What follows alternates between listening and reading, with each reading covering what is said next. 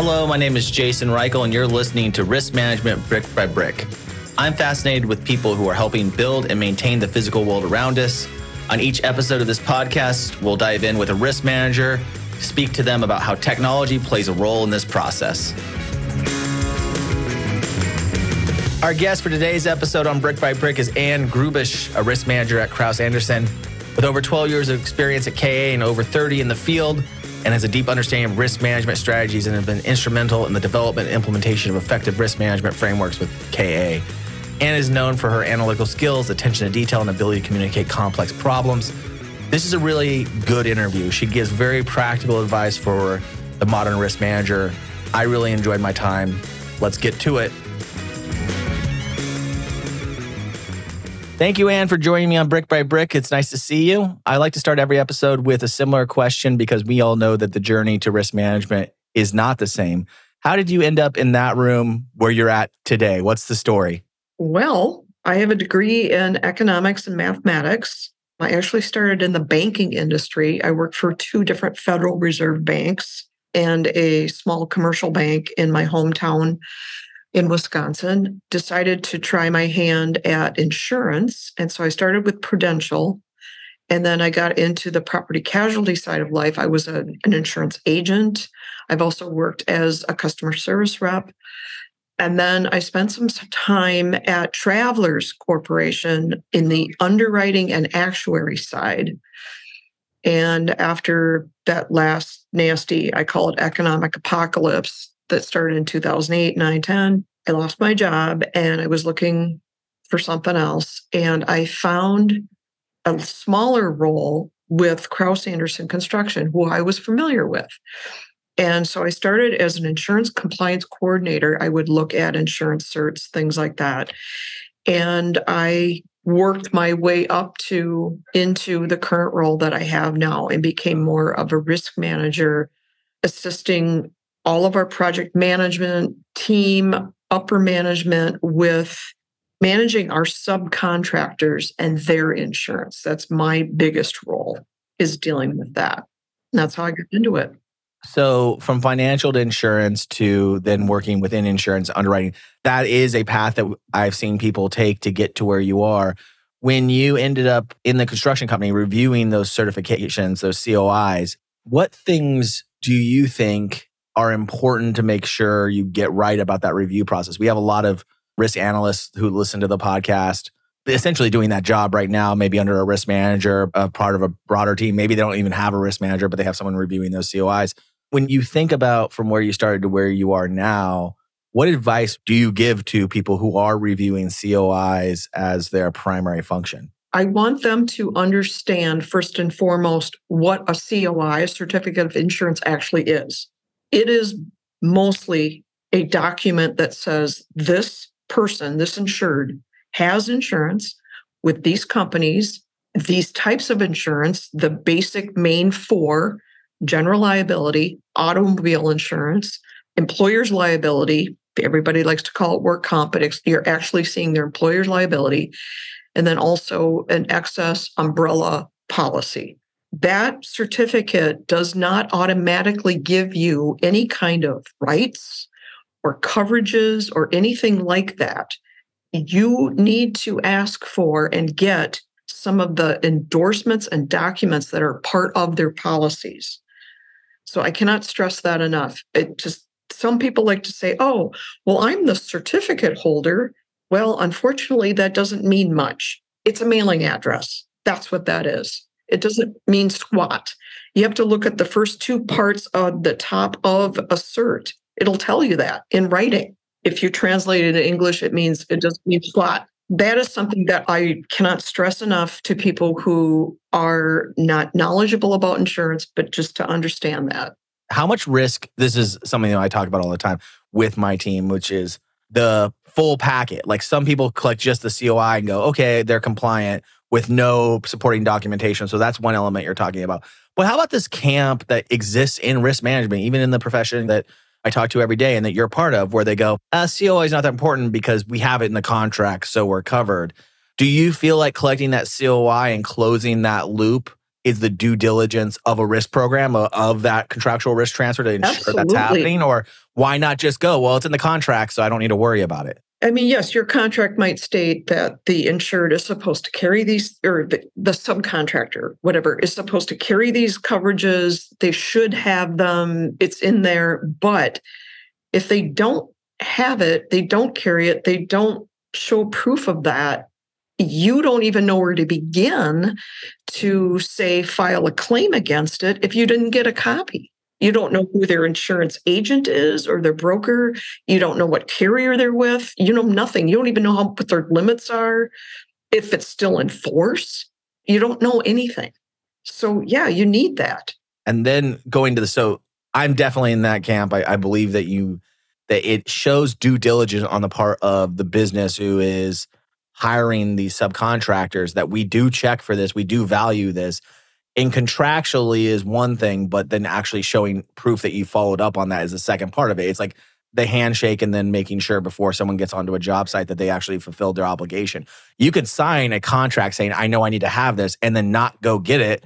And it might not even be malicious in any way, because you can sign a contract and say, I don't have this right now, but I'll get it to do the job, and then never actually go fulfill that obligation. Correct. And so risk managers, a lot of yes, I have the title risk manager, but I do a lot of compliance checking.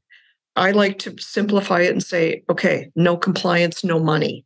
If you're not in compliance with me, with our system, you're not getting paid as a subcontractor. It is that simple. And I mean things like not just insurance certificates and things, bonds, signed contracts, silly things like that. Yeah, right. I mean, we look for all of it. So so that's even an interesting point, because so many people look at it as just COI tracking and not obligation compliance. I mean, what things do we say that you're obligated to provide in order for us to pay you? And I think that drives to a further question, which is how so many people are doing this role in organizations, especially smaller construction companies or property management companies or whatever, who have no real understanding of insurance, right? How much of a risk is that for a business to have someone who with no real insurance experience checking COIs? Like, aren't you taking a lot of liability in that case? They are, because they don't know what they're looking at. They don't understand it. They don't understand the policies behind it, whatever. Even if they get endorsements that I ask for, things like that, they don't know what they mean because they're written in insurance, which we all know is a foreign language. And some of us speak fluent insurance. That's Yeah, right. people like me. I've been in the business 31 years. So I know how to read them, and I translate it into English every day. Taking this back to your original, you said you went to school for mathematics. Do you feel like collecting the COI and making sure you have all those elements is like showing your work, that you have the contract and then is that a dumb metaphor, or is that a metaphor that actually works and sticks through? It's due diligence. It's crossing the T's, dotting the I's. Did they get what we told them to get as far as insurance goes? Does it meet the requirements? And again, I can't stress it enough. If we've got folks out there that are collecting these themselves or whatever, ask for these endorsements. If you want to be the additional insured, you better make sure that they put those endorsements on their policies, because they could even say on a cert, oh yeah, you're covered. And then it never got done. You want the proof. Right. So one of the things that we try to tackle with technology is this idea that COI is a moment in time. And even if you're assuming good intent, people can lie on the COIs. And I think historically people have lied on COIs. But let's pretend that everyone's using good intent. If a job runs 6 months, someone might have insurance day one when they show up on the job site, but may not have it day 100. How are you running compliance checks? Are you running those compliance checks on an ongoing basis to ensure that that information is still accurate? How do you manage that, and what best practices do you recommend? We are asking, and a lot of general contractors will ask for this, to be notified if those policies were to cancel, non-renew, whatever. We want to it's called a third-party notice of cancellation endorsement. I want to see that. I want to be notified.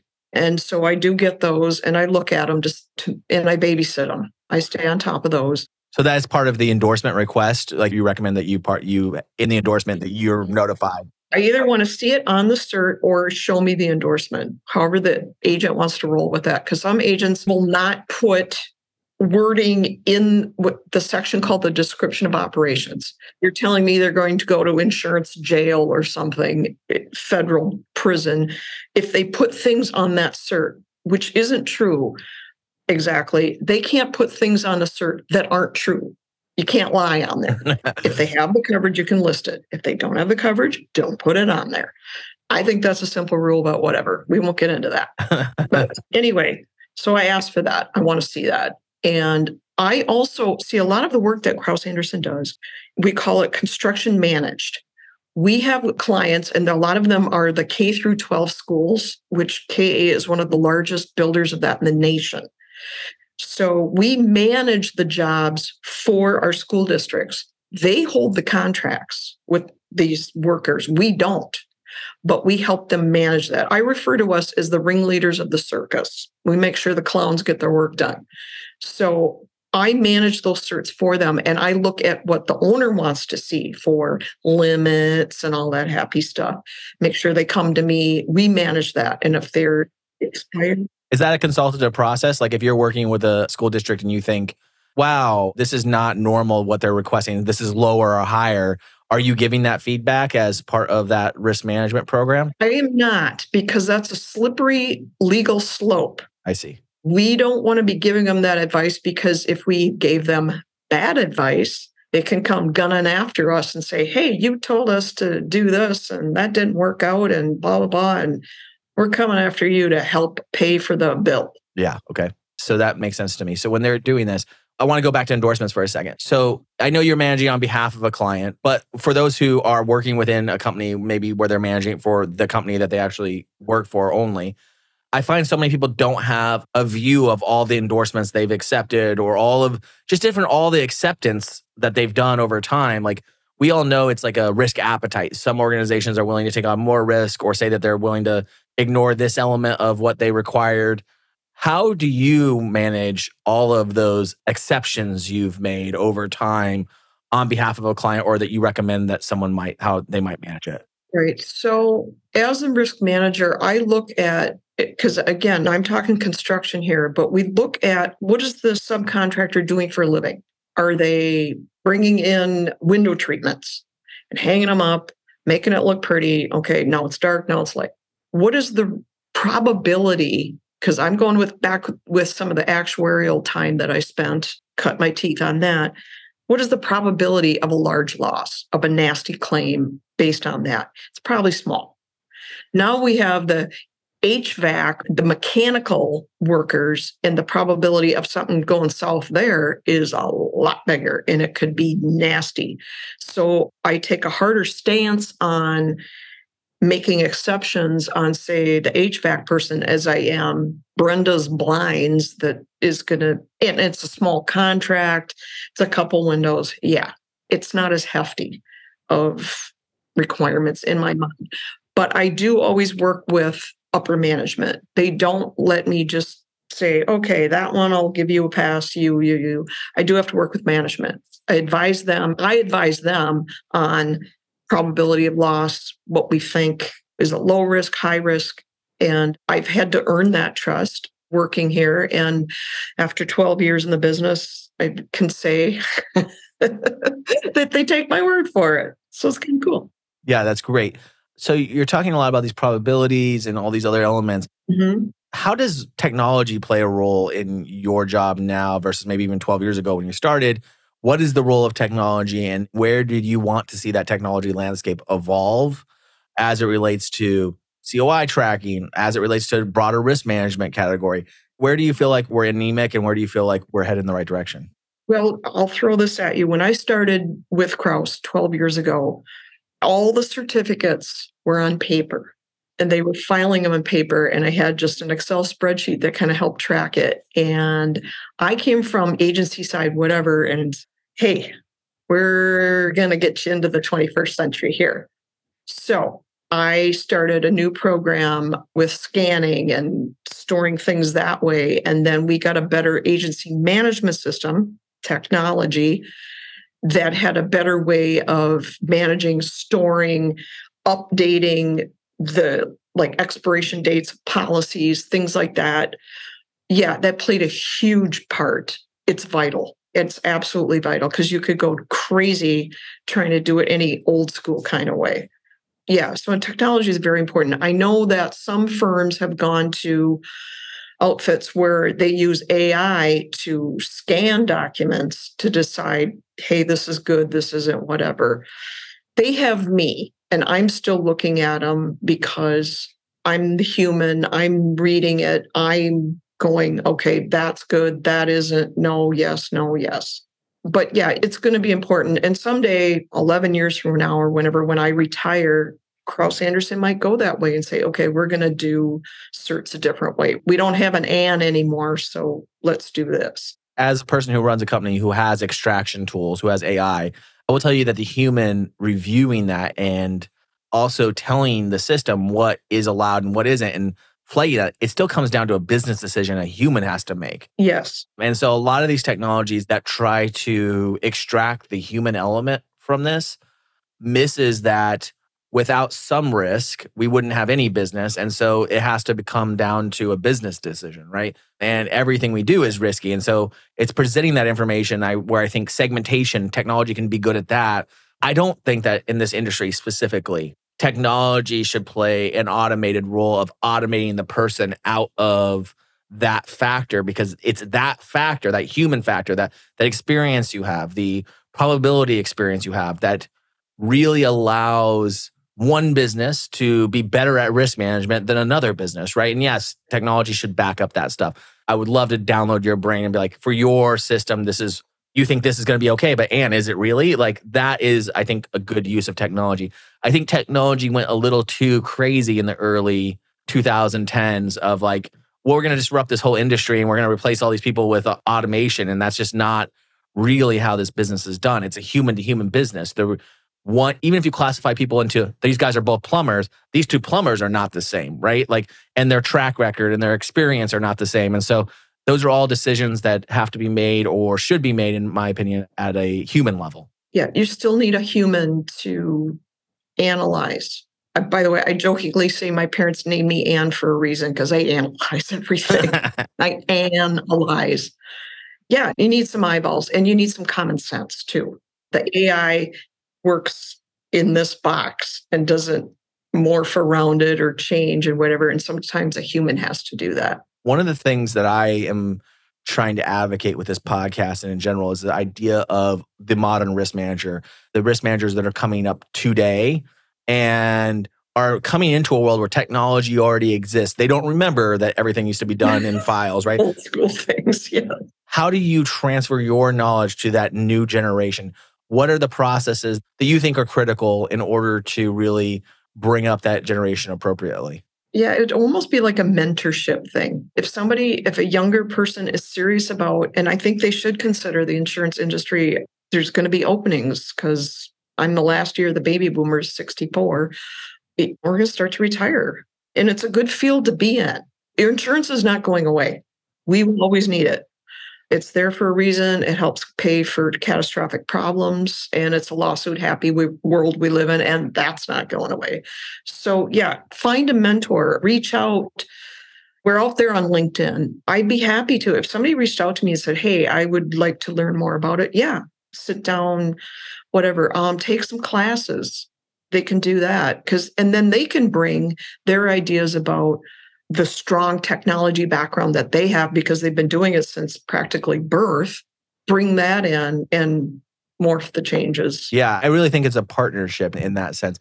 It's been the thing that risk managers are most concerned about, which is that the talent pool of young risk analysts coming in or risk managers coming up are not really there across the board, even though insurance is a industry that's a little bit, doesn't really matter what the economy is doing outside there. It's a good industry to be in for lots of reasons, and it pays well. And it's really interesting. Like, it pays to be curious, right? It pays to have cross-disciplinary experience, like you mentioned. You ask questions, whether you're a broker, whether you're an actuary, whether you're an underwriter, whether you're a risk manager, you're asking questions, you're digging into stuff. Sometimes almost a detective. I love that. Yeah, that's how I always think about it. That's what's appealed to me about it, is like, it's people who are drawn to it are naturally curious. They're naturally analyzers. And that's been so exciting. When I first got into this industry, coming from technology, pure technology, it didn't seem that interesting, to be quite honest. It seemed like, how could this be interesting? And then when I got into it and then started to understand how curious these people were and the questions, and the fundamental problem of risk management in this whole industry is you have to be creating the opportunity for the businesses to be successful at the same time as protecting the business. That's a yin-yang situation, right? Yes. Everything matters. Every decision you make matters, which so many jobs that's not the case for. Right. You can't stop them from, don't do this job, don't do this business. I mean, there has to be a balance there. Yeah, it's a fine line, but yeah, I get it. My last question, I guess, is how do risk managers, because even traditional risk managers have been doing the job a long time. If you ask some of their project managers, some have a reputation of like, oh, if it's over in that department, they're going to slow down the project. How do you mitigate and become an ally to the other departments as someone they rely on versus someone that's slowing down the process? I think the key it has been for me, because I wasn't as familiar with the construction industry. I was familiar with lots of different lines of insurance, but not necessarily construction industry, is to get to know the industry that you're in, that you're managing as well as you can. Get to know a day in the life of the project managers, what they're dealing with, these acronyms and unusual phrases that they were throwing at me. Here's a funny one. They were dealing with something called micropiles. Okay, yeah. I'm picturing, back then I had a Pomeranian dog. I'm picturing my yard full of micropiles, fun ones. Yes. Okay, I got it. Yes. That's not what they laughed. Okay, and that's not really what a micropile is. It's something else that they use to help level a building. Oh, okay. So get to know what these things are. And then you can think about, okay, what is the probability of a bad claim? Because that goes south. What, besides the main 4 insurances that I talked about, sometimes they need to provide pollution insurance. Ooh, there's a fun topic. Or contractors' professional insurance, which they hate to buy and it costs a lot of money, but goddamn glad they have it when it's there. So get to know your industry. Get to know a day in the life of the accountants and what they're dealing with, my PMs. That has helped me out a ton. I think all the advice you gave today is so valuable. It all centers around 2 thematic themes that I see, which is like understand your role and your job and those relationships within that, and then use this outside. Like the thing I love about risk management is it's both an internal and an external job. You have to be tied into what is the risk that this might happen. Maybe it's never even happened at this organization, but I can't just use my organization as the template. I have to understand this outside thing and trying to bring those 2 forces together. And I think you've outlined a beautiful way of thinking about both of those as being equally important. Yes. And a little nugget I'm going to throw out there, because you mentioned kind of who your audience is here. I cannot stress this enough. Read the freaking contracts, RTFC. You can use another word for the F in there. I don't care. We will. Yeah. Read the contracts, please. Read the contracts. I'm going to go Judge Judy on you. It's in the 4 corners. Read them, because I get a lot of that. These subcontractors, they'll just sign away, DocuSign, okay. And then I'm the angel of death that tells them, hey, guess what? I need this, and you didn't supply it. It might cost you more money, and yeah. Well, thank you, Angel of Death, for joining me on Brick by Brick. And I hope to see you around soon. So thank you for joining me. I really do appreciate it. Hey, thanks for having me. I appreciate this. Risk Management Brick by Brick is brought to you by TrustLayer. Find out how TrustLayer manages risk so that the people can build the physical world around us. Head over to trustlayer.io. And then make sure to subscribe to Risk Management Brick by Brick on Apple Podcasts, Spotify, or wherever you get your podcasts. On behalf of the TrustLayer team, thank you for listening.